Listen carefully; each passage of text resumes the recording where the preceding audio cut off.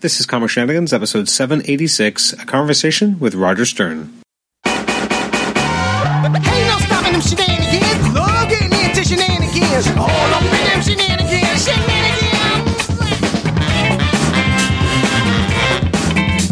Shenanigans. Shenanigans.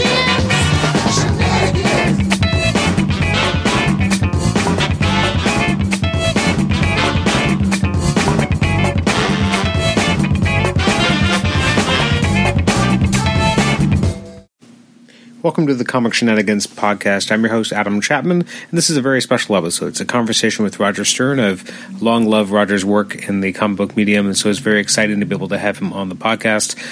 So I think we went for an hour and a half. I want to thank, there's a lot of people who submitted questions either through the Marvel Masterworks forum or the Epic Collection, Marvel Epic Collection Facebook group, and also I think the Comic Geek Speak group as well, the Facebook group. So I want to thank all those people. I wrote them all down, I had them all listed, and then I just kind of let Roger talk. And Roger had some really great stories, and it's so interesting. We spent an hour and a half, and I feel like we barely scratched the surface of his career. There's so many seminal things we barely even mentioned at all, or if at all, only in passing. So I am hoping to have him back on the show if he's able to do so. But it was just such a thrill to be able to talk to him. He really tells a great story, not just obviously as a writer, but he's also able to, really tell a story with his words when he's speaking as well. So I really enjoyed this. I had an absolute blast chatting with Roger. It was one of those ones that was kind of on my list of I hope eventually I'll be able to talk to this guy. And I think he mentioned, I don't know if he mentioned this on the show or not, but that he had actually listened to one of the podcasts I did with Ron Friends, and I was like, oh, you listen to me, you listen to me. Like I've been following your work forever, and you actually listen to something I did. That's cool. Yeah. So, anyways, this was a really, maybe not once in a lifetime because I might be able to have him on again, but it meant a lot to me as a fan. I've enjoyed so much of Roger's work over the years, and so it was such a thrill to be able to sit down and chat with him. Anyways, I'll stop prattling on because you're here to listen to Roger Stern talk, not me. But you can always email me at comicshenanigans@gmail.com, like the show on Facebook, rate and review us on iTunes, subscribe to us on iTunes, and also listen to us on Stitcher. Upcoming episodes, we're hoping to have Dave Lamphere back on the show, working on having Judd Winnick come by for a bit of a creator commentary on the Exile series, which I'm super thrilled about. That's just some of the things coming up. The release schedule is going to slow down a little bit as we get closer to August the 12th. August the 12th will be also the day that I release the 800th episode of Comic Shenanigans. So I think in order to kind of get the release, because I do two every week, basically I'm doing 104 episodes a year, and so I always have to kind of slow it down to make sure that I don't actually do that many, and that I end up doing about 100. Because I end up with like a weird period. So July is kind of, I thought I'd already done a skip period. Apparently I didn't. I should have really done that during the pandemic, when we weren't getting the new comics anymore. But anyway, so there's going to be a period in July where I think we're going to be getting a non-reviews episode, and then a week later a reviews episode covering 2 weeks worth of comics. And I think that's the way it's going to go for about a month. So I'm excited. Episode 800 is right around the corner. I don't have anything planned for it. I don't know what to do for it. I'm just excited that I'm actually going to be able to say I've done 800 episodes of something. Yes, some of the reviews episodes have been relatively short, like 10 minutes or so, but a lot of the the even episodes have been pretty long generally. So anyways, thank you so much for coming along this ride with me, and this is again a great conversation with Roger Stern. Enjoy. Roger, welcome to the Comic Shenanigans podcast. How are you doing today? Doing fine, Adam. Excellent. And how are you surviving the pandemic thus far? No problems here. My wife and I have been safe and sound, and all of our friends and neighbors as well. We do know someone who came down with the virus, but they got help right away and are over it now, so that's good. Yeah, for sure. I mean, that obviously brings it a little bit more, makes it a bit more real when someone you know actually has it, right? Right. So everyone out there, stay smart, be like Spider-Man, wear your mask. That sounds good. So I always like to go back to the beginning and understand, like, what was Little Roger like, and how did comics first become part of your world? Oh, it's hard. Comics were always there in one form or another. In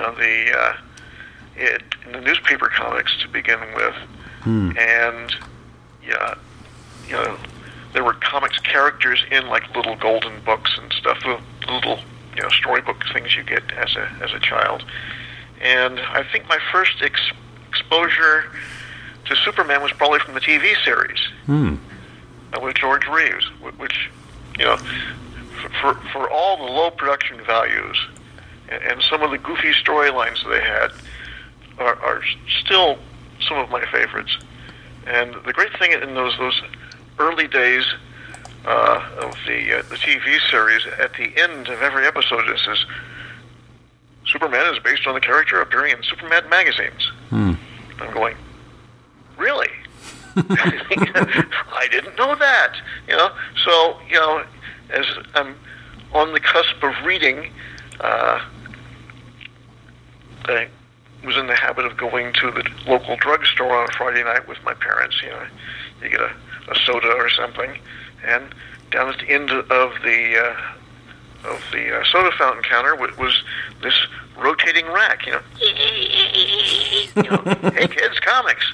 And there's Superman. So Superman wasn't the first comic I got. It was probably like a Walt Disney's Comics and Stories or a Mickey Mouse, because the Disney stuff was always big. And so you grew up reading Carl Barks' Uncle Scrooge stories. It's like a high watermark for story quality. Absolutely. But and then there was Superman. The Archies and the Harveys and everything. I didn't really see Marvel comics because, well, for one thing, I'm so old. There really weren't Marvel comics at the time. There were Atlas comics, and they stopped doing superheroes just before I started reading, and I didn't really. Also, when I was in some of my early prime comic book reading periods, Marvel had really lousy distribution in my area. You'd see every Dell comic known to man, and most of the DCs and some other things. And even Charlton Comics got pretty good distribution in my area for some reason. And so I didn't really see a Marvel comic until 62, 63, something like that. I'm going, what are those? So, go figure. I'm always curious about people who are reading at that time, like when they first start seeing those Marvels, because again, they stylistically were so different and kind of punk rock at the time. Like, what as a kid, how much? Well, I mean, as a kid, I guess you would have been 12, 13, but how much does this kind of draw you in, and also how different did it feel from what you were already reading at the time? Well, Marvel sort of brought me back to comics, because as soon as I was able to read, I started getting comics and reading them and trying to follow, because it was really a hodgepodge in those days. Even with books that got good distribution, you'd miss an issue. It came out the week that I didn't get to the drugstore or something. I'm going, I've got Green Lantern 5 and Green Lantern 7. What happened in 6? You're tearing your hair. And but when I got to junior high school, I bought into the lie that, well, you're too old for comics now. I'm going, okay. Grown up said it, must be right. Okay, fine. And a buddy of mine, as I was getting into high school, had an older brother who was in college, and he was reading these Marvel comics. And I'm going, I've never heard of that one. What's that about? And it says, well, there's this character called Spider-Man, and there's the Fantastic Four, and there's the X-Men, and I'm going, really? So I next weekend I went to the drugstore, and Spider-Man, that's the one what Gary was talking about, and I was going, this is really good. This is better than the DC comics I remember. It's much better than the Charlton comics I remember. It's like, wow, this is amazing. And this is like, we're talking like 1967 here, 1966, 1967. And I started buying Spider-Man with, it was John Romita's second issue, which was the second part of a two-part story. But it was written so well, I knew exactly what was going on. But I really wanted to read the first part of the story. Mm-hmm. And because this is like before conventions, before comic book stores, you know, you look around and your only recourse was like used bookstores and maybe flea markets. Mm. And it took me, I don't know, 2 or 3 years, but I finally found that first issue of the John Romita drawing, and it was worth waiting for. You know, going, you know, I knew what was going on, but now I know even more about what's going on. And the great thing was that in those days, Marvel had 2 big, I think they might have been quarterly at first, but they became bi-monthly, double-size, annual-size comics, Marvel Tales and Marvel Collector's End Classics. Mm-hmm. Marvel Collector's End Classics had early Fantastic Four stories, and usually a Hulk story, and I think Iron Man, and maybe Doctor Strange. And Marvel Tales had a Lee Ditko Spider-Man story, and a Human Torch story, and a Thor story, and maybe Doctor Strange was in there. Anyway, when I first saw my first Steve Ditko Spider-Man story, it was like, wow, this is amazing. And I realized I knew his artwork. I'm going, I know this artwork. What do I know this artwork from? And I suddenly remembered back in 1959, I'd go to the drugstore on the cusp of 1959 becoming 1960. It was New Year's Eve, and my folks were going out, and they had a babysitter and arranged and everything fine. And they says, "We'll go and get you some comics, to bring in the new year." Oh, great! And one of them was Space Adventures, I think number 33, which was the very first Captain Atom story. Oh wow! Ditko had drawn, written by Joe Gill, and it was an amazing story. But I was never able to find any more Captain Atom stories after that. I'd go, do you have that more? No, it's not in. Oh, where is it? I couldn't find it anymore. But maybe it was just a one-shot story. I don't know. Turned out there were more, but I was never able to find them. Mm-hmm. But the art stuck with me. In fact, that issue of Space Adventures, there were 3 comics I read in my youth that I read so many times and so often in a day that the cover finally separated and fell apart. And those 3 books were Space Adventures with the Origin of Captain Atom, the first Brave and Bold appearance of the Justice League of America, and The Double Life of Private Strong #1 by Simon and Kirby. And it was just like, those books I read to death, and then I kept the coverless comics until they fell apart. But so when I saw the Ditko Spider-Man, which was, I believe it was issue, Marvel Tales were printing Amazing Spider-Man number 7, which was the Return of the Vulture. And I'm going, I know this guy, Steve Ditko. He did Captain Atom. Wow, this is a step up. And it was.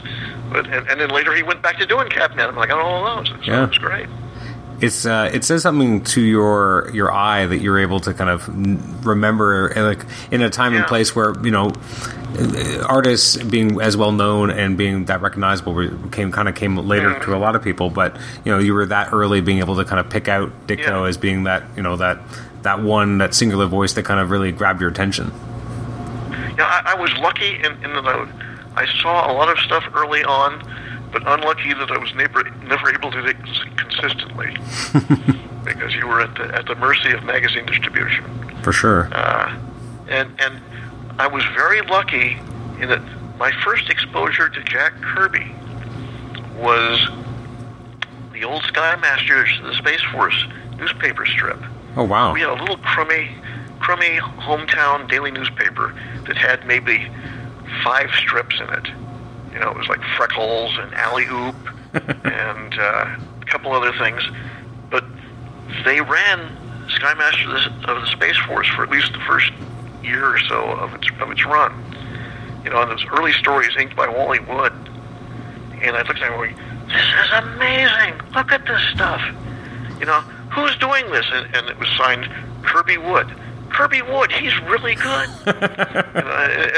And then later I happened across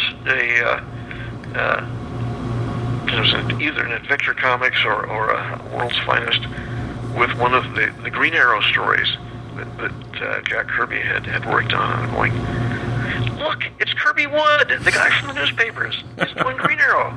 This is great. Yeah. And then, you know, I sort of transferred that to The Double Life of Private Strong and The Adventures of the Fly, which Jack worked on just a couple issues. Mm-hmm. And I'm going, oh, I love this guy. This is wonderful. And then I didn't see any more until, you know, I discovered Marvel Comics. You know. Wow. Oh, it's him. It's Jack Kirby. Okay, well, who's Kirby Wood? That's awesome, though. Yeah. So I don't usually like to jump way too ahead, but I can't help that, you know, with your, you know, initial kind of love of Spider-Man coming from Romita and then, again, this love of Ditko, you got to work with both of these men in the future, like, during your career. How much of a out-of-body moment was that? Oh, that was just amazing, because he was, you know, well, when I worked on staff at Marvel, you know, John Romita was right down the hall in his office, making art corrections and doing cover sketches and things. And I got to work with him initially because one of my first jobs at Marvel was putting together the reprint books. And sometimes we need a new cover, and I'd get to talk to him, and he said, well, what do you think we need? And he says, well, how about something like that? Oh, that's good. I like that.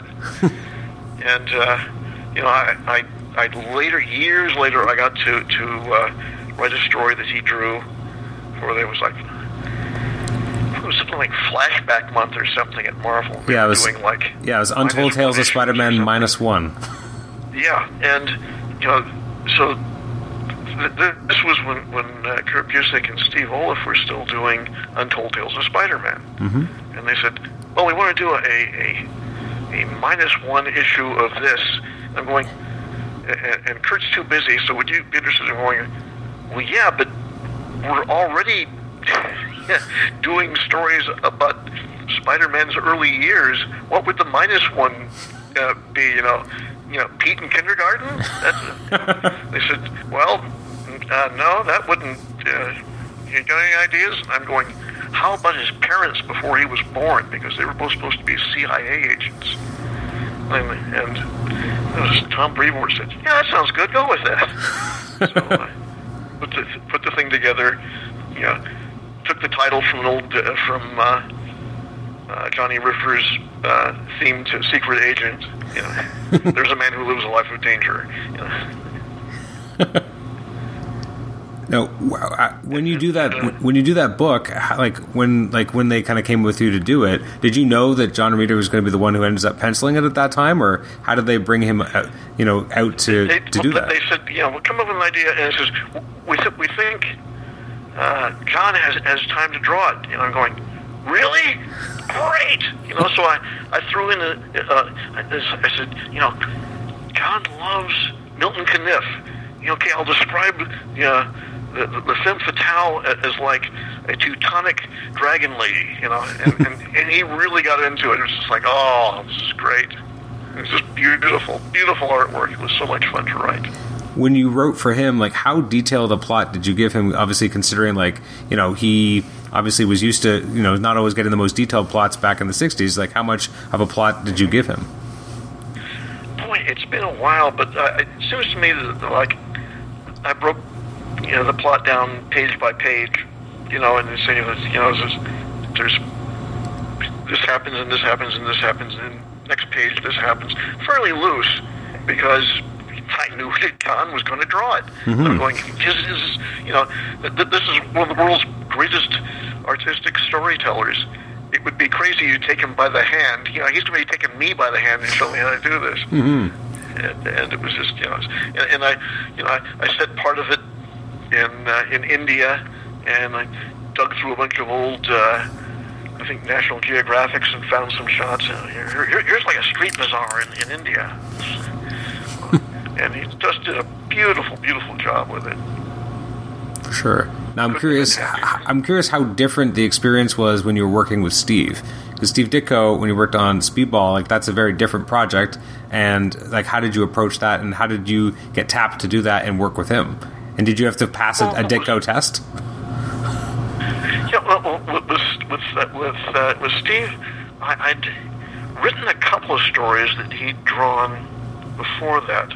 There was like an Untold Tales of the Marvel Universe that wound up in What If, that Mark Grunwald asked me to can you do a 6-page story that encapsulates the entire history of the cat people? I'm going, well, I'll try. Put that together, and Ditko wound up drawing that, and magnificently. And there was an Avengers annual. I can't remember the number offhand. Someone out there is suddenly piping up, it was number so-and-so. But I'd come up with this story that's set at the observatory that Bruce Banner had during the brief period where he had control over the Hulk. And I said, this thing is sitting there, and someone should decommission it because villains are going, ooh, Bruce Banner, electronics and machinery and stuff. I'm going to steal this. So the Avengers and the Fantastic Four get together and do a special project to decommission the thing. And I figured that I wanted to use Arnim Zola, the character that Jack Kirby had come up with during his second run of Captain America. And I'm going, boy, I really like this character, but there's probably maybe 2 or 3 artists who could draw it without making him look silly. Because he's supposed to be threatening, but it's a guy with an electrode for a head, and his face is on his chest. A real Kirby character. I'm going, I love this thing, but I've come up with this story, and I really want to do it now, but who can we get to draw it? This guy's busy, and this guy can't do it, and Jack is working in animation, and he's not available. And I was sort of discussing this on the phone with Tom DeFalco, and he says, well, this might sound strange, but what about Ditko? Ditko would be great. Is he available? I think so. Let me check. And says, yeah, he can do it. He can't start for a week because he's on jury duty this week. And I went, wow, Steve Ditko on jury duty. I would not want to be the accused. You better have a good alibi, because the foreman of the jury is Mr. A. Look out. But and he was. I don't know what happened. I don't know if he was even picked, or what the case was, or what. But at any rate, he started on it the next week. So this is a 40-page story, and at the end of the first week, I had the first 20 pages. Oh, wow. And at the end of the second week, I had the next 20 pages. And they were all great pages. And then John Byrne wound up doing, finished inks over the thing, and it just looked incredible. That's an interesting... That's such an... I can't remember it offhand now, because I think I have read it, but it's interesting to even think of Byrne inks over Ditko pencils. It seems like such an interesting mixture of two amazing flavors. Yeah, and it looks beautiful. It looks gorgeous. It's been collected 2 or 3 ways to Sunday by now because it's an Avengers story, and hey, they made some movies about those guys. They did. So they've been reprinting Avengers stuff like crazy. Thank you. My creditors, thank you. But so how did worked out great. Sorry. Go ahead, sorry. No, I was just going to say, those were, kind of incidental projects here and there with that Ditko was involved with, but how did Speedball come about? Because obviously that was a more ongoing project. Right.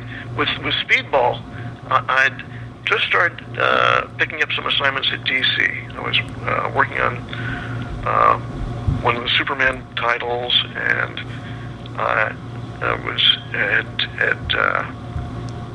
think might have done the first issue of Power of the Atom at that point, and was gearing up to do Starman with Tom Lyle.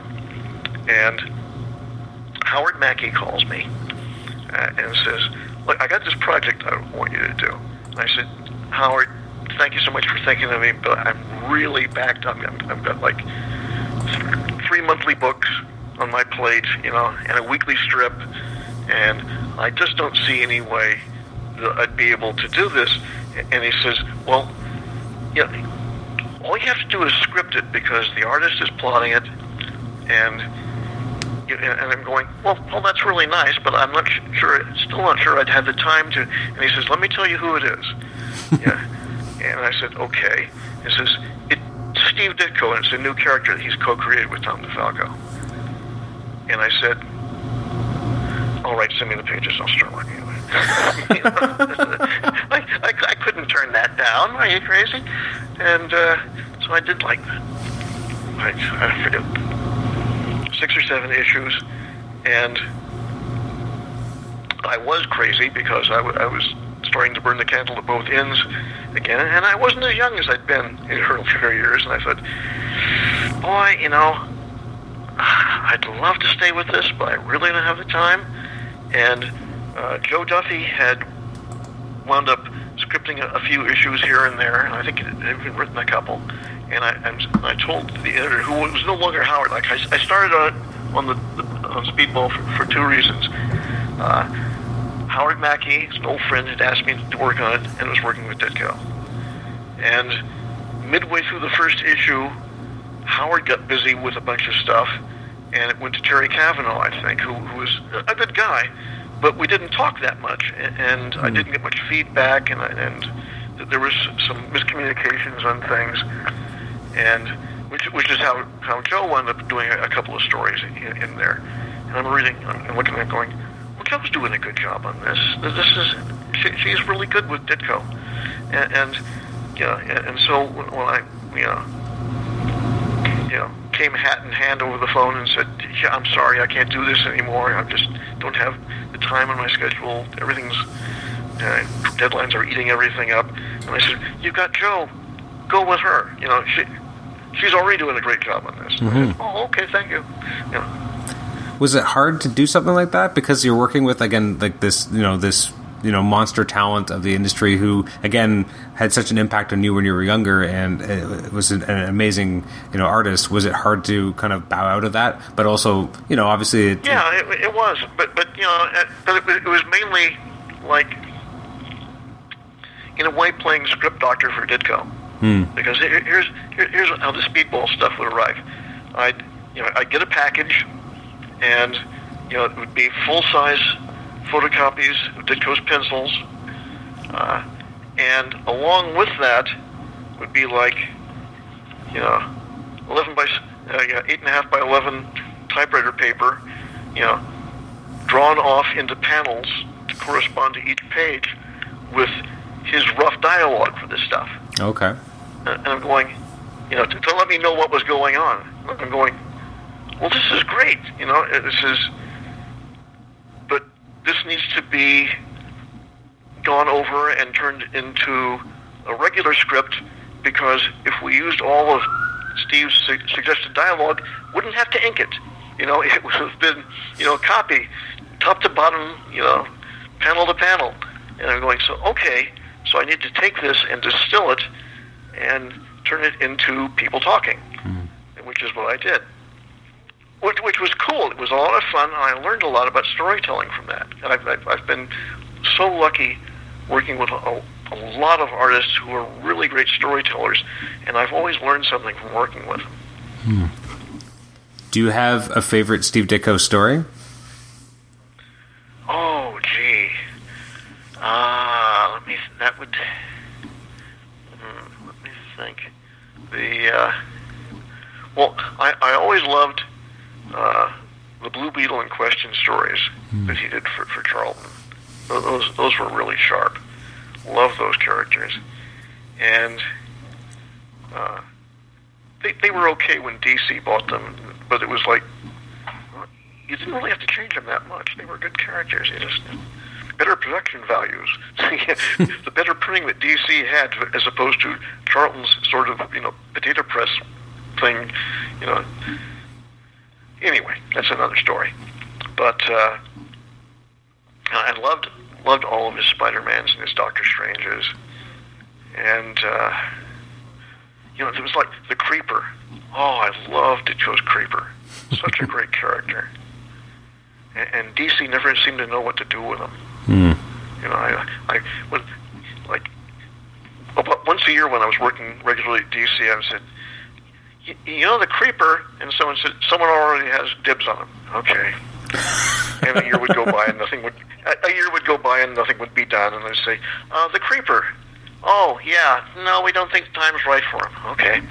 Another year goes by. I actually did a full proposal for the Creeper at one point. And it sat on one editor's desk until he went freelance, and then it went to another editor who called me up and thanked me for submitting it. But he says, this is interesting, but I really think the character needs more of an edge. And I'm going, really? And what I said was, really? What I thought was, this is a character who has a red lion mane, is canary yellow, skulks around in the dark, and leaps out at the bad guys laughing like a maniac. And you think the book needs more of an edge. I don't think you understand this character at all. And if you're going to be the editor of a Creeper project, I don't think I want to be part of it. So I said, oh, okay, thank you. And left it at that. Does he kind of remain one of those like kind of characters you wish you could scratch that itch and you could actually do something with him? Oh yeah, there's I wish I could write the Creeper for DC, and I wish I could write Machine Man for Marvel. Those are my two. Once upon a time, I would have liked to have written Hawkman, but he's been through so many incarnations I can't keep track of who he is these days. Which one would you want to write? Like, which one in your mind's eye would you be thinking of if you were to try to put together a Hawkman? I liked the Thanagarian guy who works in a museum. It was written by Gardner Fox and drawn by Joe Kubert and Murphy Anderson. That was those were great stories. I love those stories. For sure. If you ever got a chance to do a Machine Man, like which artist that still works today would you want to illustrate it? Wow, Ron Frenz actually would do a great Machine Man. Yeah. I got to write a one-page Machine Man story for Marvel Comics number 1001. That's right. Yes. That Jerry Ordway drew and did a beautiful job on. And I'm going, oh, I wish I could work with Jerry on this character on a regular basis, because this is so beautiful. And every time someone comes out with a new incarnation of Machine Man, I'm reading it and I'm going, well, that's almost there, but not quite what I would do. And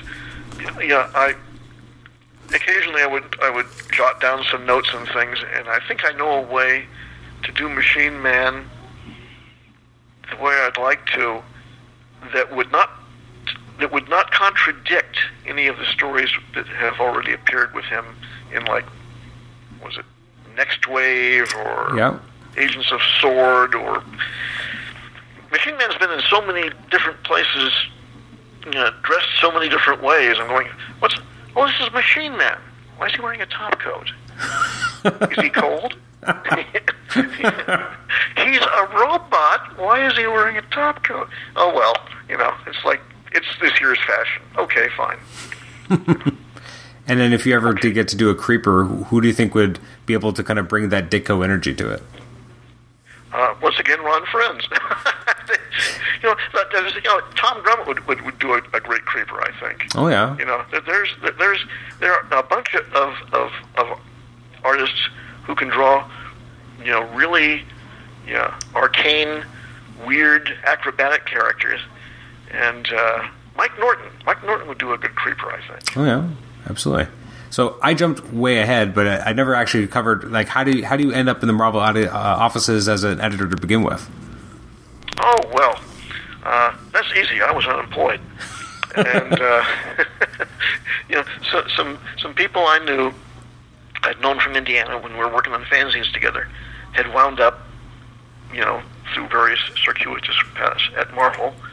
And I got a call from them one day, and it said, "Are you still looking for work?" And I said, "Yeah, I'm been sending out resumes and things and getting nowhere, collecting unemployment, and watching daytime TV, which is really awful."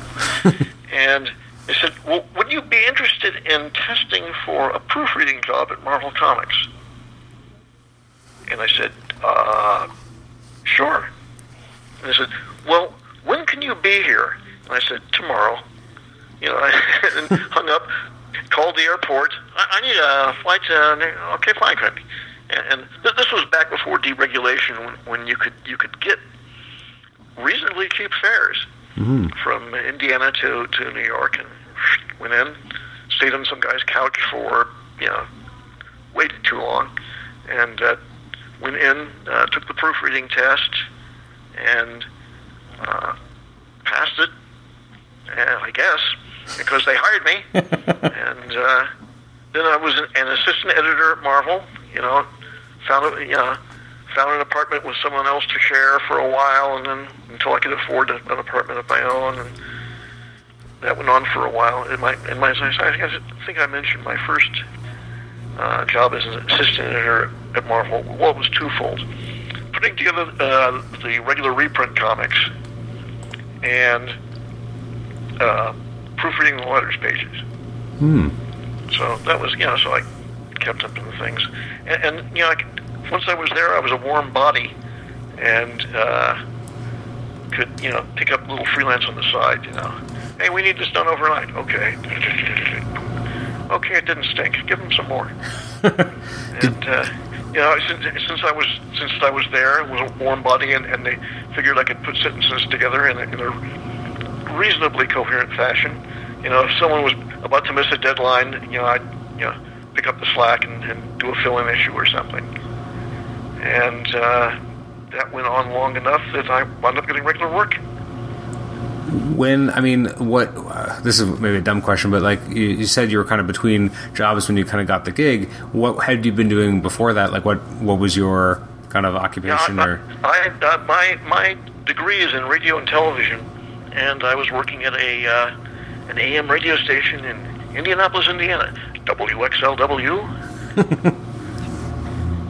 Call in to win.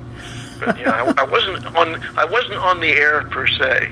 I would occasionally I would be an odd voice in a commercial, but my main job was traffic, which is not doing the traffic report.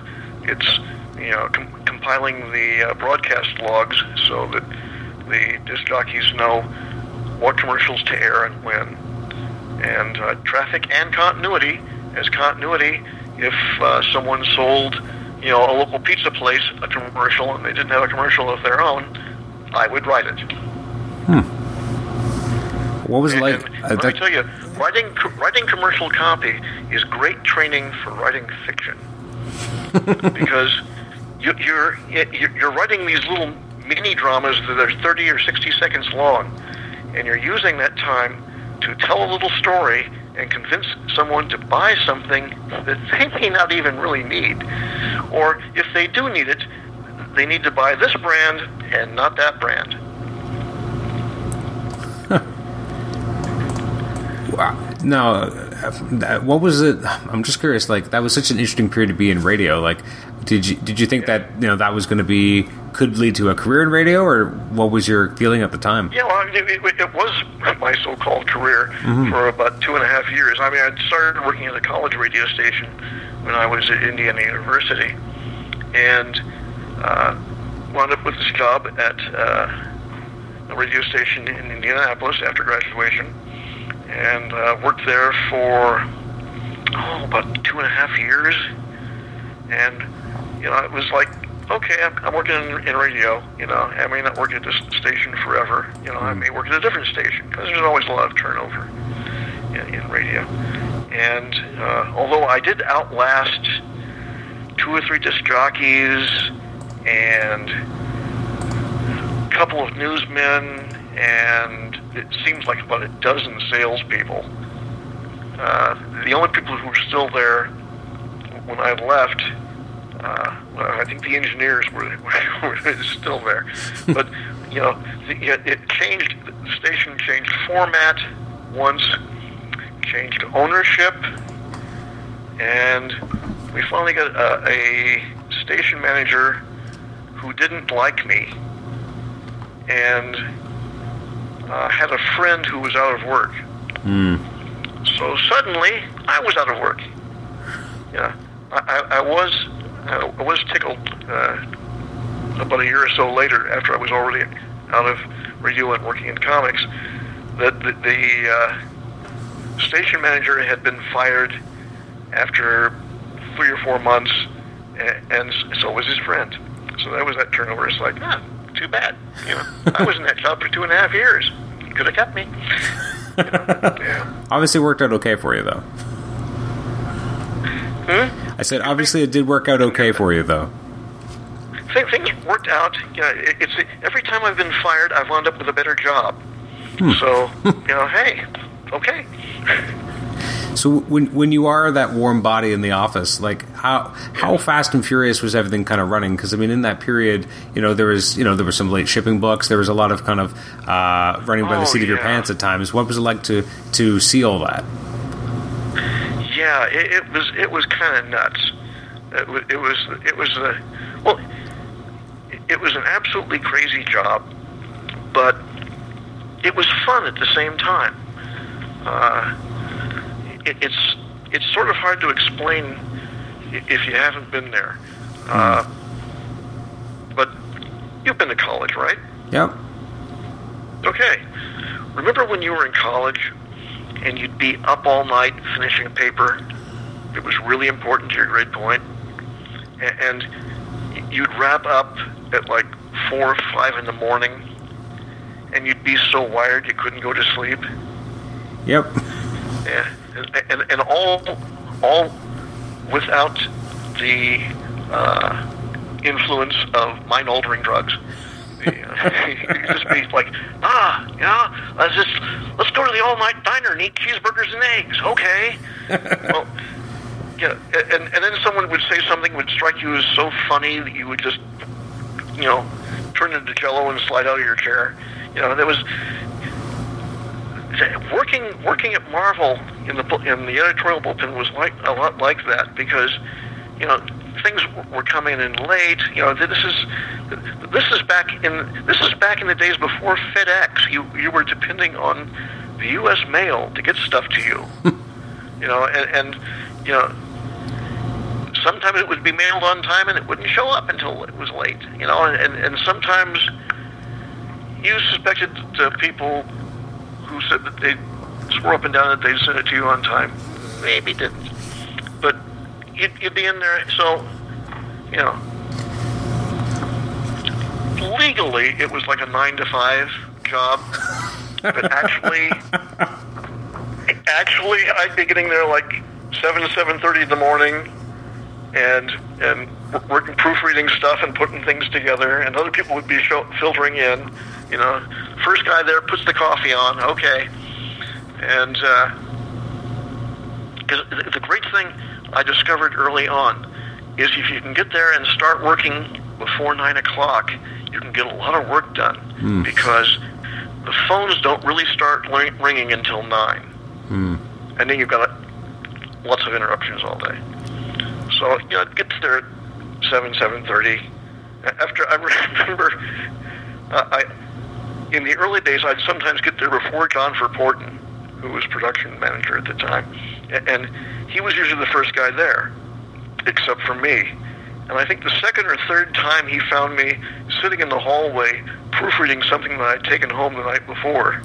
He said, "Here, have a key." "Oh, thank you." And I've just let myself in, put the coffee on, start working. And it's legally a 9 to 5, but a lot of us would be working until maybe 6:30 that evening. And then we'd say, okay, we'd go to some diner someplace, have dinner. If there was a new movie out that sounded good, we'd go to the movie, then go home, sack out, get up the next day, do it again. And it was crazy, and there wasn't a lot of money in it, but it was fun. Mm-hmm. It was actually fun. No, I wouldn't do that again. Because that's fine. That's fine when you're in your 20s and your bones are still soft. But now I look at them going, yeah, I don't want to do that.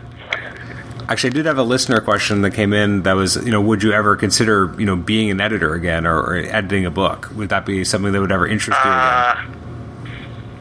I don't think so. No. It was fun while I did it. I think I did okay. I don't know that I did that great a job. I think the people who were working for me produced a lot of good material, and I got it mostly out on time. So I don't think we had to go to any reprints for any of the books I was working on during my 2 years or so as an editor. And but of course, that was a complication. When I became a full editor, I was there as an assistant for the first year and a half, 2 years, and then Kim Shooter became editor-in-chief and says, it's impossible for one person to edit all these books. When it was Stan and he had a dozen books,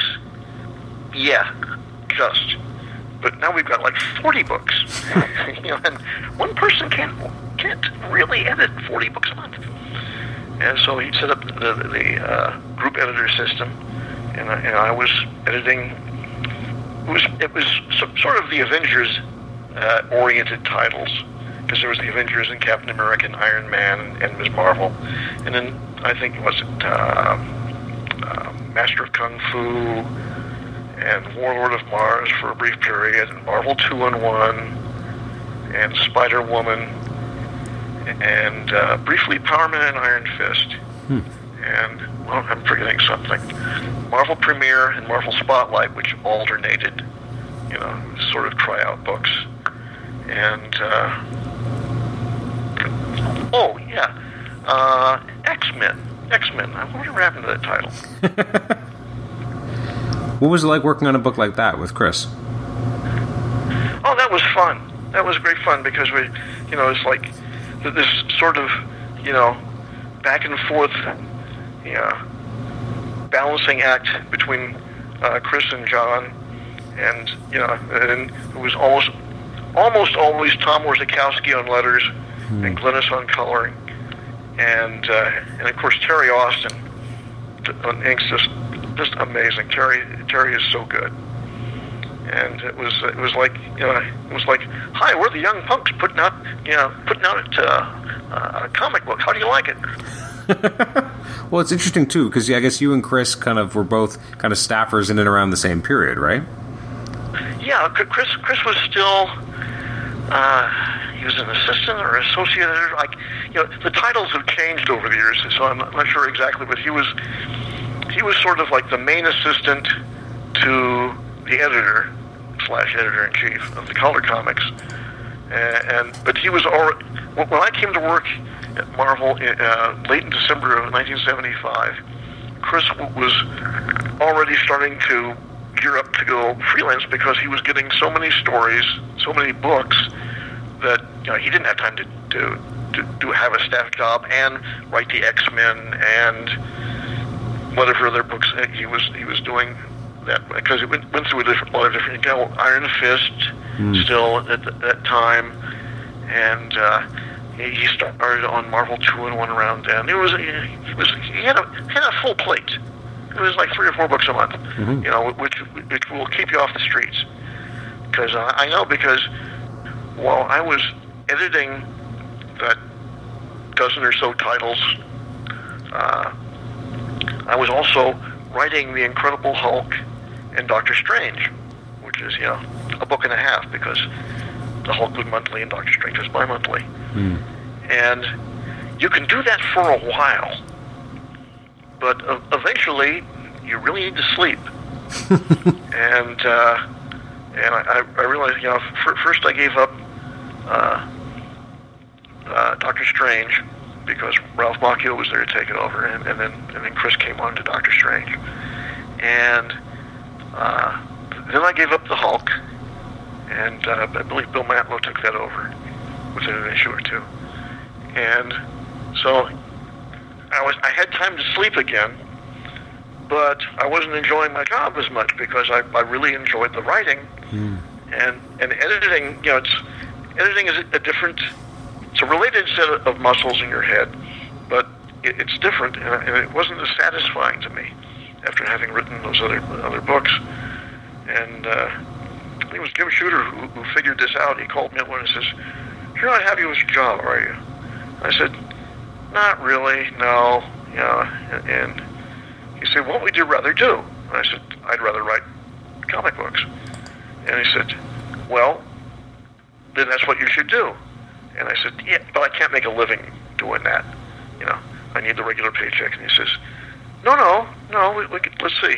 If you sign a contract with Marvel, I can guarantee you this rate and this. And if you do at least 2 books a month, you could make this much, and you could do this." And I'm going,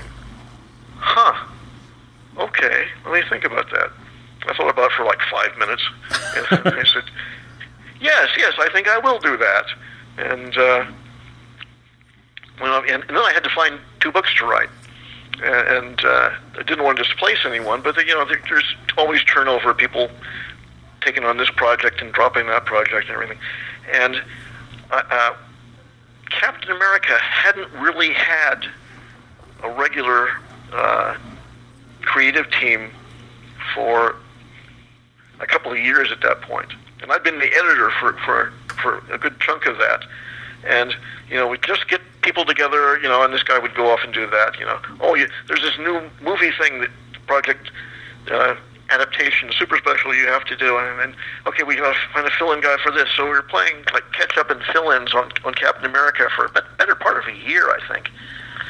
And there still wasn't like a regular team on it.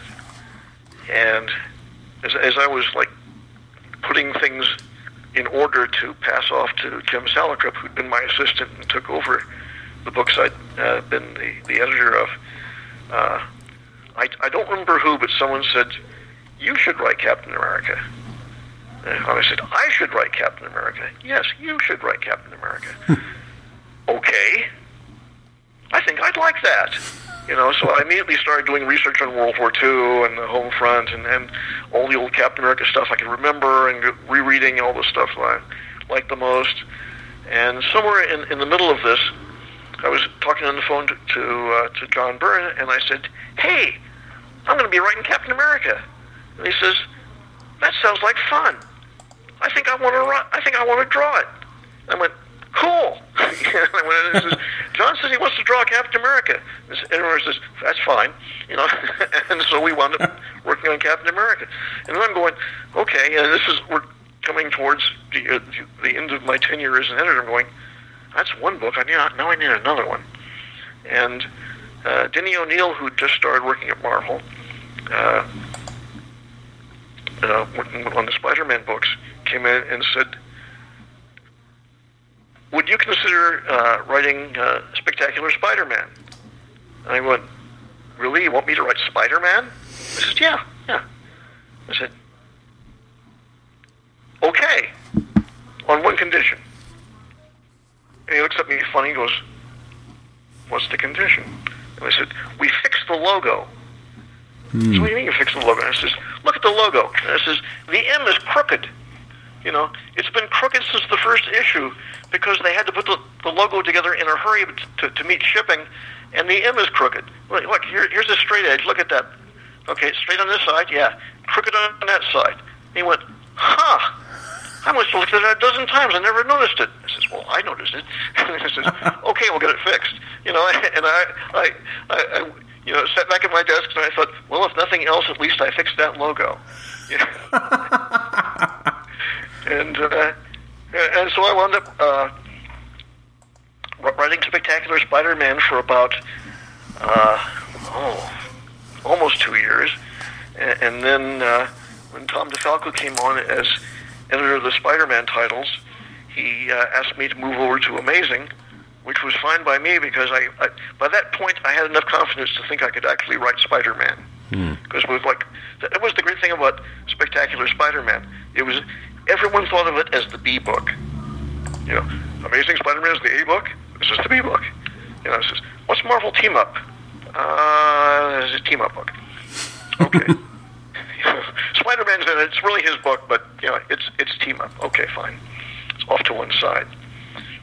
So, while Denny was writing Amazing Spider-Man, and I was writing Spectacular, we'd get together for dinner every once in a while and says, I'm going to be doing this. Okay, I'll reflect it in this.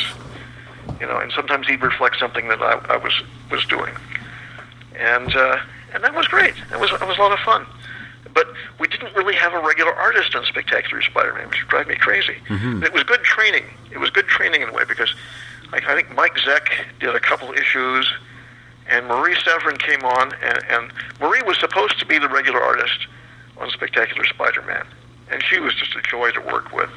The problem was Marie was always in demand for special projects. At one point, she had to take a leave from Spectacular for a couple of months because she was inking John Buscema on St. Francis, the St. Francis comic that Marvel did in coordination with the Catholic diocese. Oh, wow! And there was always some big special hoodoo coloring job or something that Marie, because she was so good at everything, she was always getting pulled off. So sometimes I didn't know who was going to be drawing the issue, but that turned out to be good training because I've got to come up with a plot that's so straightforward that no matter who it goes to, they'll be able to understand it. So fine, and that seemed to work out. And along the way, I sort of developed my chops on writing Spider-Man, because I was going, this is the guy that Leon Ditko and Leon Romita did, except he's a couple years older. Mm-hmm. Cool. So and then when Tom became the editor of the Spider-Man titles and offered me Amazing, I said yes almost immediately because Amazing had a regular penciler, John Romita Jr., and he was really good, and he got better every issue. I'd been John's editor when he was drawing Iron Man. He was mainly doing, layouts or breakdowns, and with Bob Layton doing finishes. But I went, this guy can tell a story. This guy is really good. And every issue got better. So that's on Iron Man, and I really saw it when we got to work together on Amazing Spider-Man. John actually drew an issue of Spectacular Spider-Man. I think it was issue 50. I'm going, this is a big deal story, and it's issue 50. We need, and John had time to do it, so he did that. Oh, that's great. I got to work with him at least once as a writer. And then when they offered me Amazing, oh yeah. And it was so much fun because every issue was better than the one before. You could just see it was like, oh, look what he's done. This is great. So I have a question about this period. So, look, when you are working on Amazing now, I mean, obviously the books did feel different from each other in terms of the Spectacular and Amazing. Like Amazing had access to more of the kind of core typical cast as opposed to some of the other characters that Spectacular, not that it got saddled with, but it used different realms of Peter's life. So now you're in the driver's seat of the A book. What was it like to finally be able to, use the real, the core cast, the ones that everyone remembers from, the Lee Ditko, Lee Romita era? Yeah, well, I was already using a lot of them in Spectacular, The thing was spectacular. I was, say, okay, I'm the new guy on the book. I should introduce some new characters. And it was mainly villains. And we'll see how this. Here's this incidental character, but there was like there were actually like 2 supporting casts in the Spider-Man books. There was the college crew, and there was the Daily Bugle crew. Jameson, Robbie Robertson, and Betty Brant was there, and Glory Grant, and all these other people whose names rhyme. And then there were the fellow TAs and Dr. Sloan at ESU that Peter would interact with. It was a very complicated lifestyle, not unlike the complicated lifestyle of someone working at Marvel Comics. So I could really identify, and also with the Amazing Spider-Man didn't necessarily have a hold on all the Spider-Man villains, the classic ones, because I was able to use the Vulture and Mysterio in Spectacular. But I'm going, we've seen Spider-Man fight Dr. Octopus about a dozen times. And there are certain tropes that we've seen over and over. And I don't know if the readers are tired of them, but I sort of am. It's like, oh, it's Dr. Octopus. Oh, I just webbed up his goggles so he can't see. Now I'll go do this. And I said, let's have Spider-Man fight some guys he hasn't fought before. So he doesn't know how to fight them at first and has to figure it out. And I came up with a couple. I came up with Belladonna and the Smuggler, who was sort of the original Power Man character. But I always used the Vulture. I used Mysterio. So I says, let's how does Spider-Man fight, say, Nitro, a guy who has earned his chops fighting Captain Marvel? Here's a guy who can blow himself up and put himself back together. That's a dangerous guy. How does Spider-Man handle him? And sometimes we do something goofy, like the Ringer, who is a goofy villain who'd been in Defenders, and I'm going, and I say, well, this is great because Spider-Man not only can fight him, he can have fun while doing it, because he's jumping around making fun of the guy. So there was a little bit of that. And then I carried some of that over into Amazing, because JR, there was a lot of his father in him, but there's also a lot of John Buscema, because he loved Buscema's work as well, and he loved Kirby. He always wanted to draw big, tough Kirby guys, and so, which is why I had him fight, Spider-Man fight Juggernaut and Mr. Hyde and the Cobra.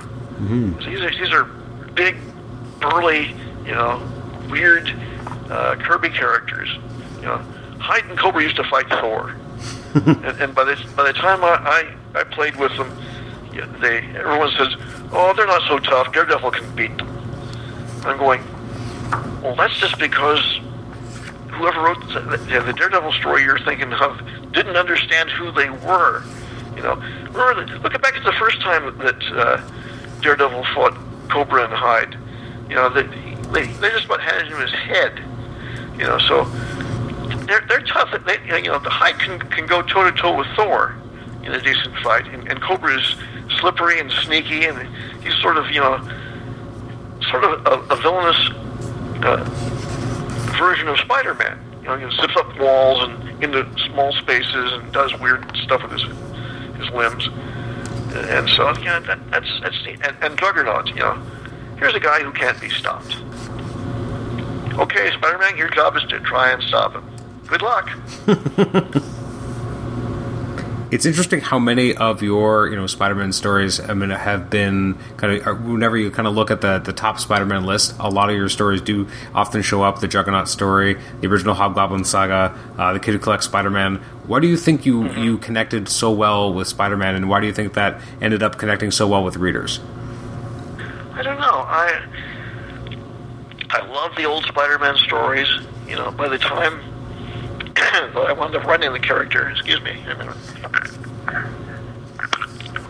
sorry sorry, a little something in the back of my throat. By the time I wound up writing Spider-Man, I read all the stories many, many times. And, excuse me, I think I'm losing my voice. Hang on just a minute. You may want to cut this part out. Sure. It just shows you're actually human. There, that's a little better. But I read all the stories many, many times, especially the early stories, the first 100 issues. And that was sort of the core of who Spider-Man was. And I just tried to do stories about that guy and be as faithful to it as I could.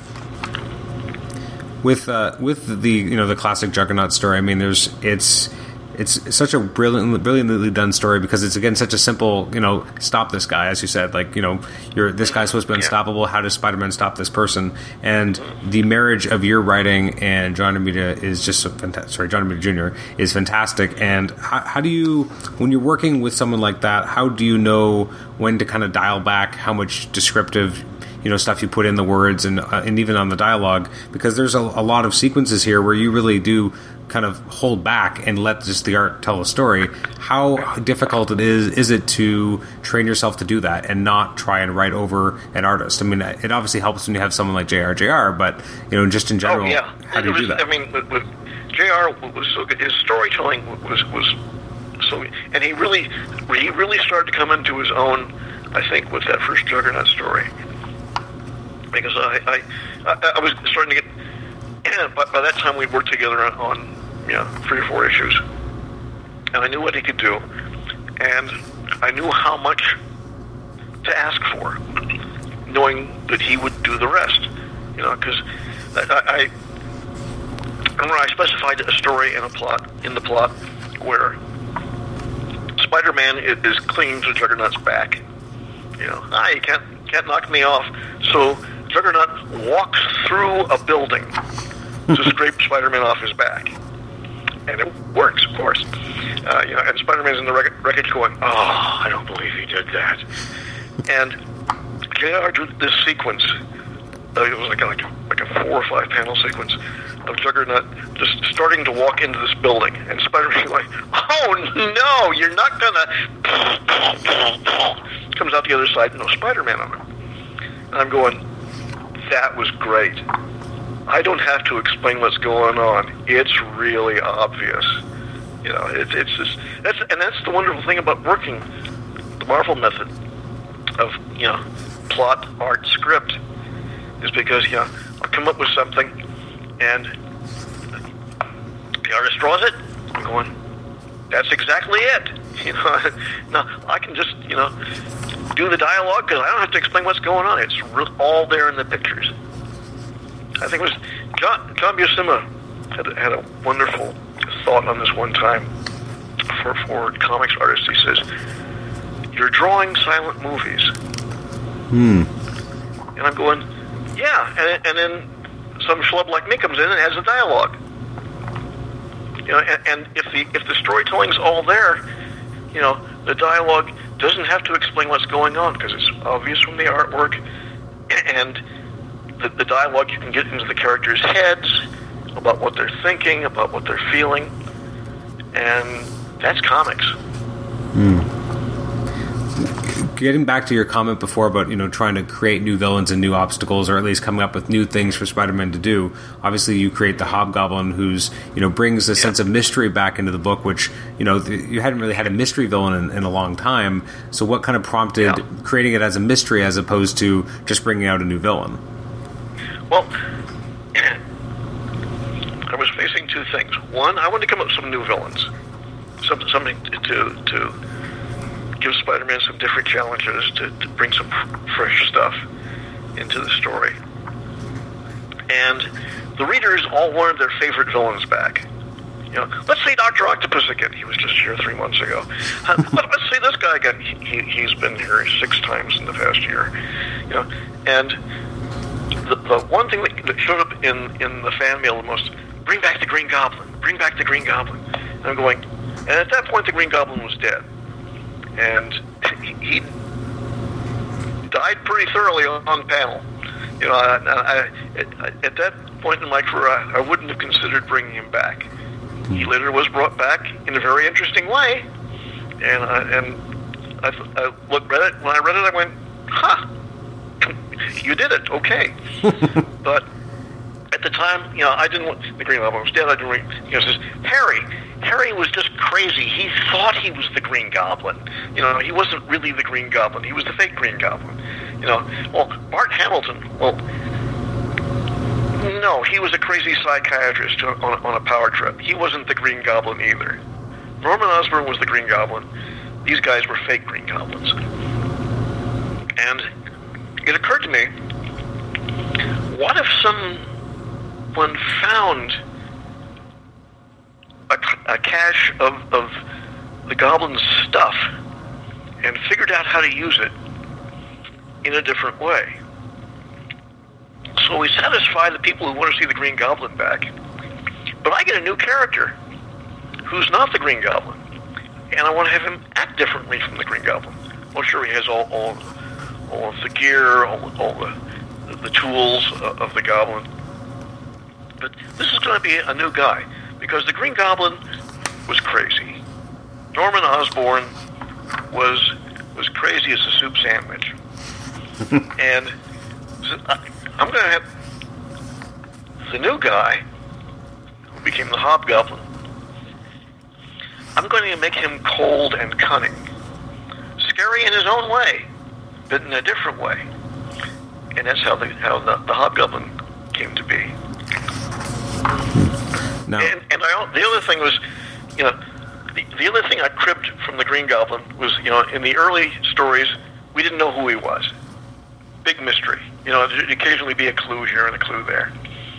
And I thought to myself, I want to keep this a mystery for as long a period of time as Lee and Ditko and Romita kept it a mystery, and an issue beyond. You know, I don't remember how many issues the identity of the Green Goblin was a mystery. Let's say it was 12. Let's say it was 20. 20 issues passed before we found out who the Green Goblin was. I wanted to do at least 21 issues before we found out who the Hobgoblin was. And it's like everything they did and a nickel beside. In fact, Paul Smith, who I was working with on Doctor Strange for a while, once said that I should never reveal who the Hobgoblin is. No, never let him know. Never let him know. It'll drive him crazy. And I said, well, yeah, we got to pay a little fair with the readers. Jeez, and I occasionally drop a clue here and there. Well, we know he's this. Oh, we know he can't be this guy. Okay, eliminate that guy. Okay. I'm always curious, like what prompted you to kind of keep it to yourself, and when you left the book, like, you know, the secret kind of left with you. Like, what prompted that decision to kind of keep it so close to the vest? I kept it a real secret at first, because when I plotted the first issue, you know, I had a mystery in mind, and I hadn't decided who the Hobgoblin was. But as I was scripting that issue, you know, giving him his voice, I suddenly realized, oh, he's this guy. So I sent the script in to Tom DeFalco, and I said, script's coming, and it says, and I figured out who the Hobgoblin is. And he said, oh, cool, who is he? And I says, I'm not going to tell you.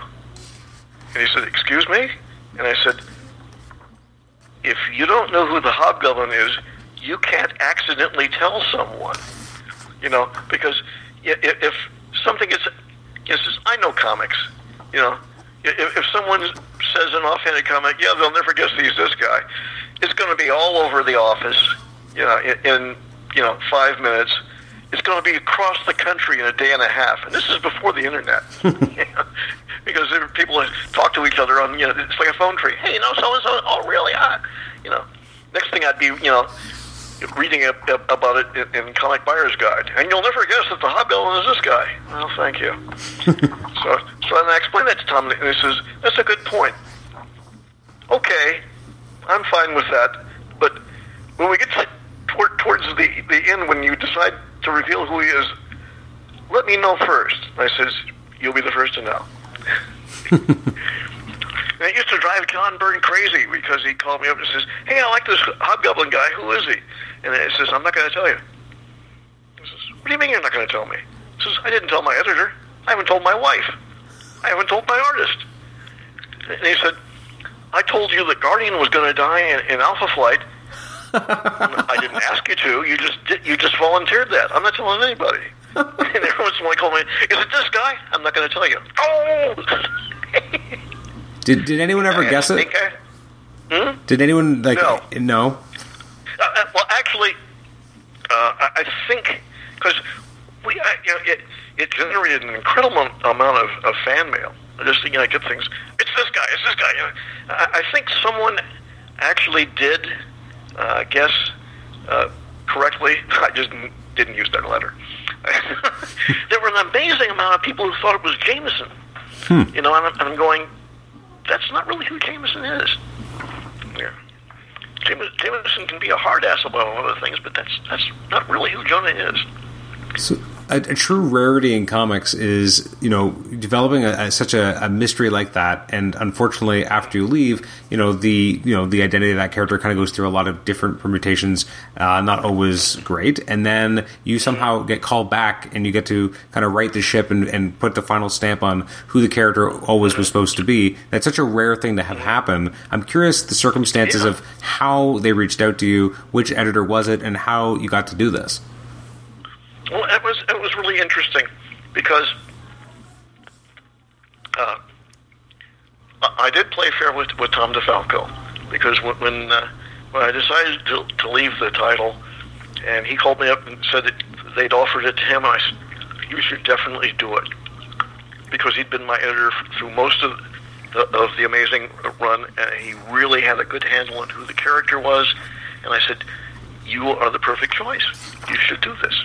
And he said, I'll do it on one condition. And I said, okay, what's the condition? He says, you tell me who the Hobgoblin was. So I told him, and I was honest, I said, it's Roger Kingsley. And he said, really? And I said, that's who I intended it to be, but you're the editor now.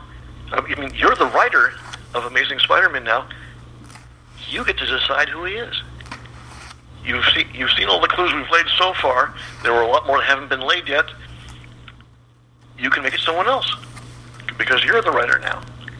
And he said, okay, I'll think about that. And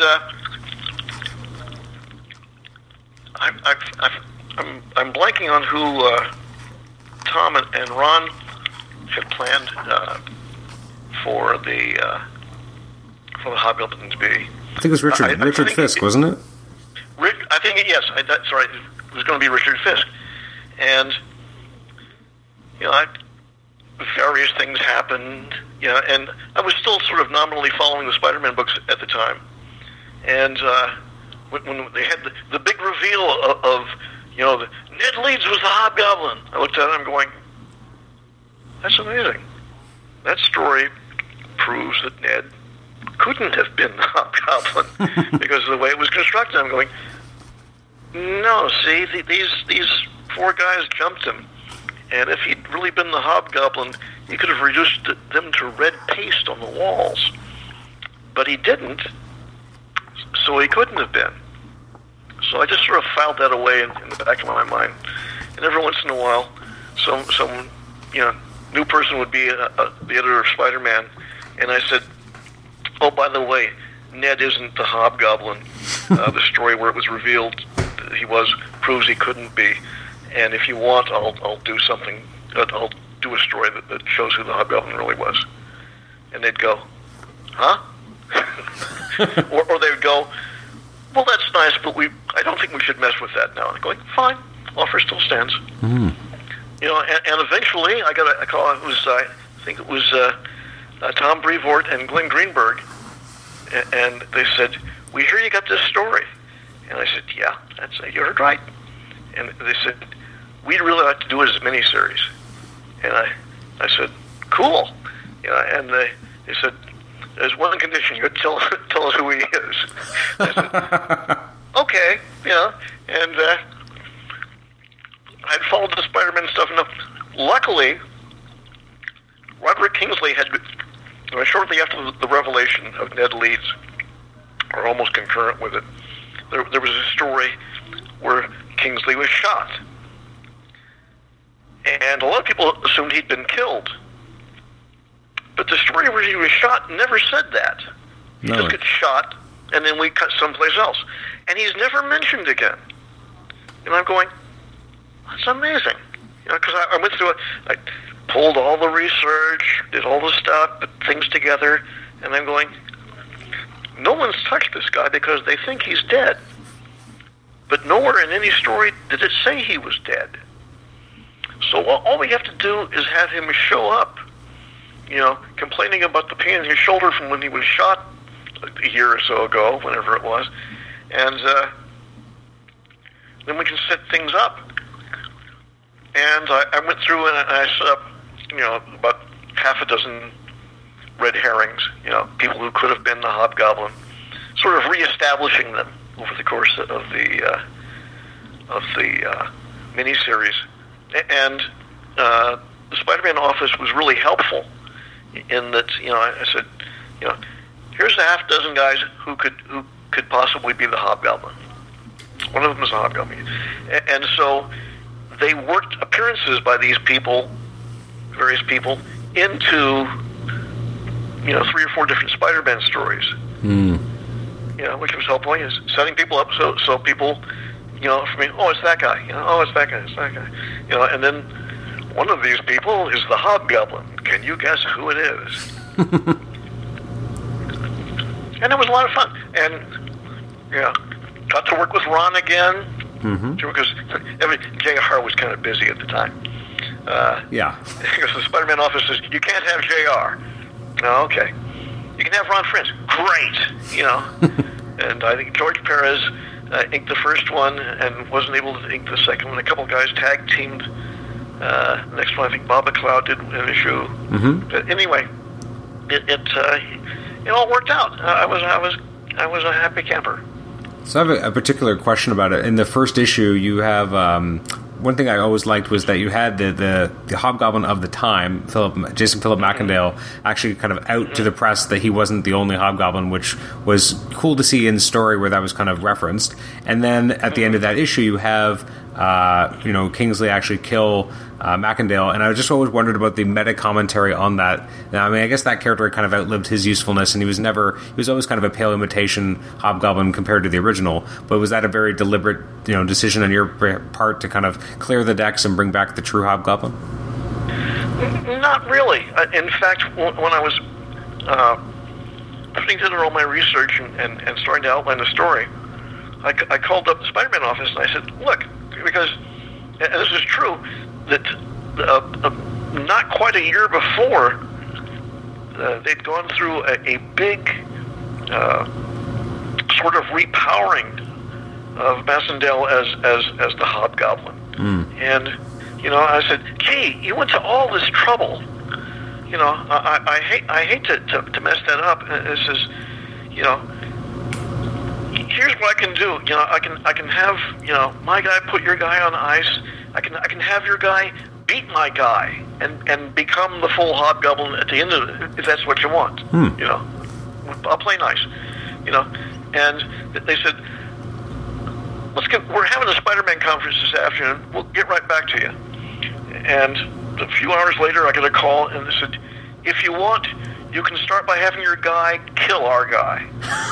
And I'm going, well, that's very generous. So I did. Yeah.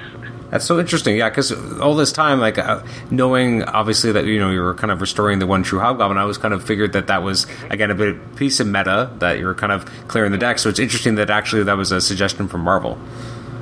Yeah, it was one of these things. You can start your story by having your guy kill our guy. Well, okay, that's, as I said, that's very generous, and that leads to all sorts of possibilities.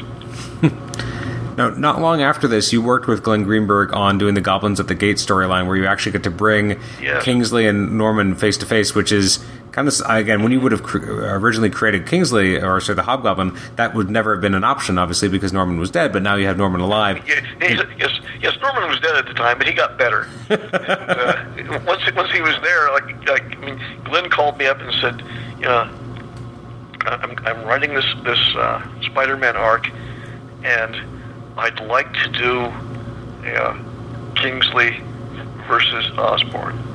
And I said, that sounds cool. And he says, I want you to co-plot it with me. And I said, sure, that sounds like fun. And we had a lot of fun. But Lynn did the scripting, did all the heavy lifting at the end, so that's fine. Mm-hmm. But still, what was it like to be able to kind of, again, pit your guy against the guy, like the classic Goblin? Like, it's such an interesting juxtaposition, because, as you said, like, one of them is crazy, the other one isn't. Yeah, but it's Norman is crazy, as I said, crazy as a soup sandwich, but he's very dangerous and very powerful, and Kingsley has a grudging respect for other people of power, and he's like the scene. There's a scene that Glenn and I came up with where when Norman helps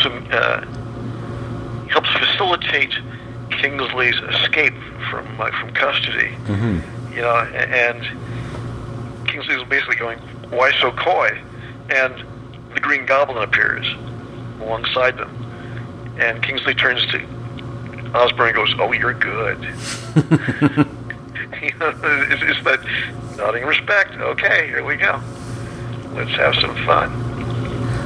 I have so many questions, and we're running short on our time, so I apologize. I have a lot of listener questions as well, but one thing I'm curious about is how your collaborations with Kurt Busiek kind of came about, because you guys worked on some really great projects that I really enjoyed. You worked on Iron Man, Avengers Forever together, Marvel's Eye of the Camera. I'm curious how you guys kind of struck up your collaboration and how well you got, and like what has led to you guys working so well together.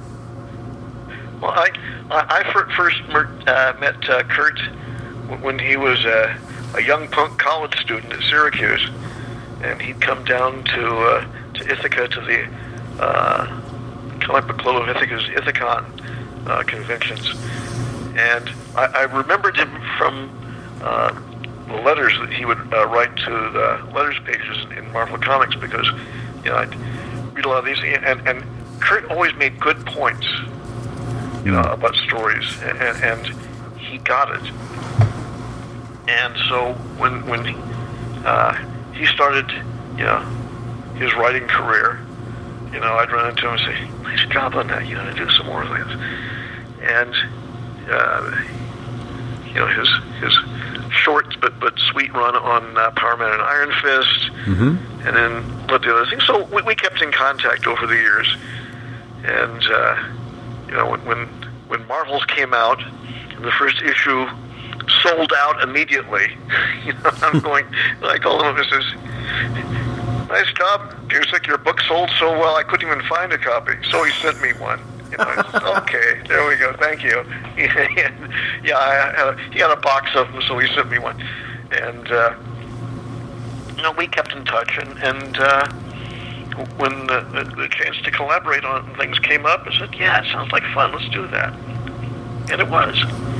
I mean, two of those projects that I mentioned, like Avengers Forever and Marvel's Eye of the Camera, are extremely research-heavy books. Like, those are, I don't think you can get more continuity-heavy books than those. So, not only are you guys collaborating, but you guys have both been so good at using and manipulating continuity in such a natural way, making it feel like it's part of that grander world, and really making it part, you use all the good stuff about continuity. A lot of people like to say bad things about continuity, but you guys really mine it for all the good that it's worth. And so those books especially really do that. So I'm curious, how much fun it was to do the research on these books. Obviously it was a lot of work, but it must be the best type of work. Oh yeah, it was a lot of work, and it involved a lot of outlining and research, but I had to reread old Marvel comics that I love so much as part of this job. what a terrible burden this was. Oh me, oh my. But it was a lot of fun, because it was like Kurt and I would get on the phone and start yammering back and forth, and what I couldn't remember he would, and what he couldn't remember I would. It's like, no, this Tower was in this story, not Frenzy. Oh, right, so we're going to do that, yes. Oh, no, the Punisher was in this issue, not that issue. Right, okay, let's fix that. We did an interview for the Eye of the Camera, and it was like we were both on the phone, talking back and forth to the interviewer, and Kurt says, and Roger came up with this great scene with the Wolverine. And I'm going, wait a minute, I thought you came up with that scene. By that point, we couldn't remember who had done it. One of us did, or maybe we did it simultaneously. I don't know. But yeah, it was fun. It was great fun. Mm-hmm. Took forever sometimes, it seemed, because the artist, as good as he was, that wasn't his day job. Now, the last year, as part of Marvel's 80th anniversary, you got to do the Avengers Loki Unleashed one-shot. What was it like to be able to revisit the Avengers, specifically, your Avengers, your era, and tell this story with Loki? That was great fun, because I'd wanted to do a story with Loki. And I was, when I was towards the end of my run on the Avengers, I was already looking down the road to Avengers 300. I'm going, 300, we got to do a big special blowout issue, and since Loki was responsible for the Avengers coming into being in Avengers 1, it would be great if in Avengers 300 Loki got himself into some big fix and the Avengers saved him. And you have to know that would really piss him off. Because not only is he responsible for this ragtag group of mortals and demigods coming into being, and who've occasionally been a thorn in his side, now he owes them. And Loki doesn't like that.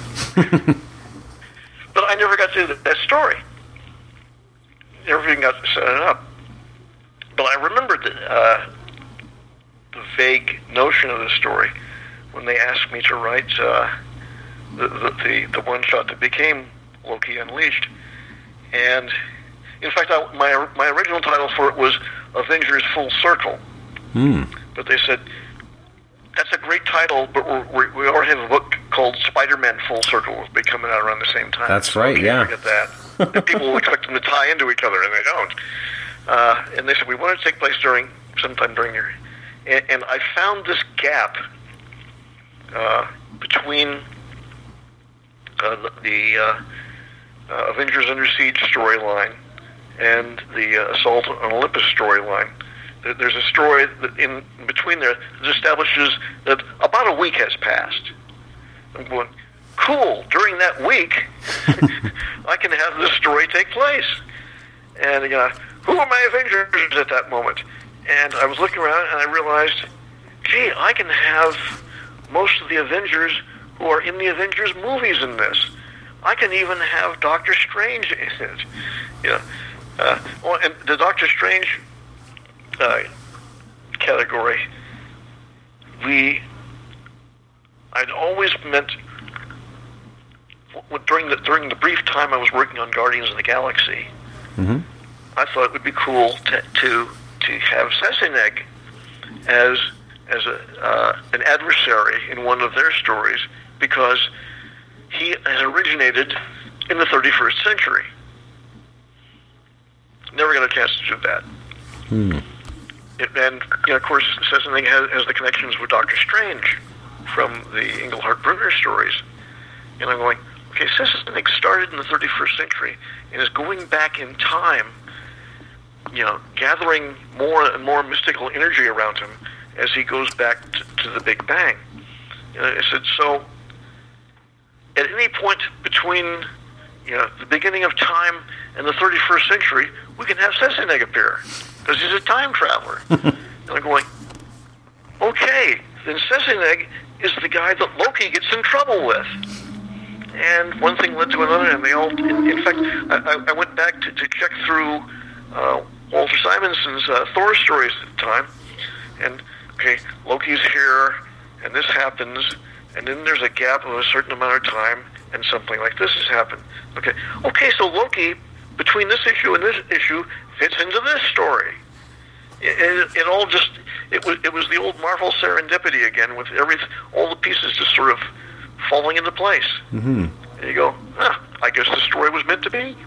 One thing that comes out from that is, something I like so much about how you world build is, again, how you, as I said, use continuity, and the fact that, like, when you read through this one shot, it does fit in seamlessly, and you write it as if it's just part of the ongoing narrative. It's not, that you're telling a special story. You're dropping editor's notes all over the place about, where this fits in. They're making references to things that would have happened at the time, and as a fan of that era, like, it's just so much fun to go back and read it, because, again, you could just read it right after your other issues and feel like you haven't missed anything, or that nothing extra has been added. Well, thank you. It's like, that's the great thing about the Marvel Universe. There's all this stuff out there, and so anything can turn up at almost any time. I mean, years ago when I was asked to write the one shot that became Avengers number 1.5, and so Tom Brevoort called me up and said, we got this great pinup shot of the original Avengers that Bruce Timm did, and it's just great. And we asked him if he'd like to do a story with those characters, and he's going to have time in about 6 weeks. If you can get us a story, it takes place back then, Bruce Timm will draw it. I'm going, I can't pass that up. I can't pass that up. So I sat down and I'm looking through here and I'm going, I could come up with a new villain, but why haven't we ever heard of him before and everything? I got out all my old indexes of, what's happening in this story and what's happening in that story, and I realized, Dr. Doom is at large during this period. And this is just after this issue of the Fantastic Four, and before we see him again, and he had this big ship, and the Avengers could fight him. So, oh boy, this is great. Marvel serendipity, right? Marvel serendipity. Nothing like it. So last year you worked on this great, Marvel 80th one-shot. Where is the next place we can look for Roger Stern work? Because people love reading new Roger Stern stories. What's nice, actually, I will say, though, is that there have been so many collections of your material that have been coming out in the last decade. There's those beautiful omnibus of all your Spider-Man work, which is, just a beautiful tome, and your introduction is really fantastic as well. You have some great stories. One story I didn't ask on this episode, maybe on a future episode, about Amazing Spider-Man 206, which is such a great story. But what can you tell us about work you're working on right now? Well, actually, I'm so lucky because I get to work with Ron Frenz again. We're doing some stories for a little company in California called Sit Comics. A fellow named Darren Henry, who works in television. He's worked on Seinfeld and The Ellen Show, a bunch of Disney and UK stuff. And he's put together the Sit Comics universe. And the way it goes is we do a series of stories, and they appear as web comics on the website, which is www.sitcomics.net. Mm-hmm. And when it's a three-part, say we do a three-part story that you can read digitally through you can download from their website for a small fee. And then when the story is completed, it's printed all under one cover. So we're talking about a 64-page comic book for $3.99. Oh, wow. Darren calls them the binge book format because this is like people binging on Netflix, right?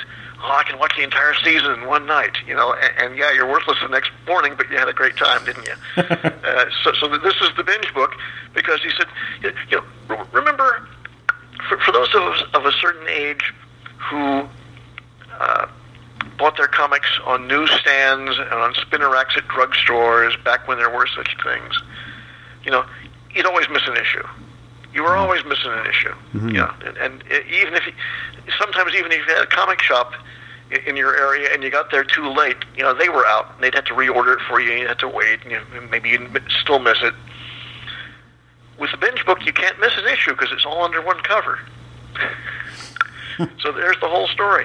And like Darren told me, he says he likes to think of the binge books as like the greatest hits of superhero comics eras because it's got the format, the size format of the Golden Age, and it's got that sort of fun freshness of the Silver Age, and it's got the angst and complexity of the Bronze Age. and it has the diversity and the paper quality that we have today, so which is sort of and it's all in color for $3.99, which is considering what comics go for these days, that's a pretty good buy. Yeah, it is. Oh, for sure. Yeah, it's wonderful. I'd buy a few myself if he wasn't giving them to me for free. But when you work on these things, you have to have a few perks. Absolutely. But Ron and I are working on sort of the superhero group book of the Sid Comics universe, Heroes Union, mm-hmm.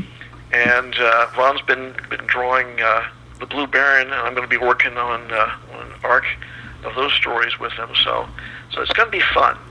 It's going to be big fun. And plus, you get to work with that URL again, folks, is www.sidcomics.net. And if you forget that, or this comes across too blurry, our friend Google will help you find them. And it must always be nice to be able to work with Ron again, because Ron is the consummate professional.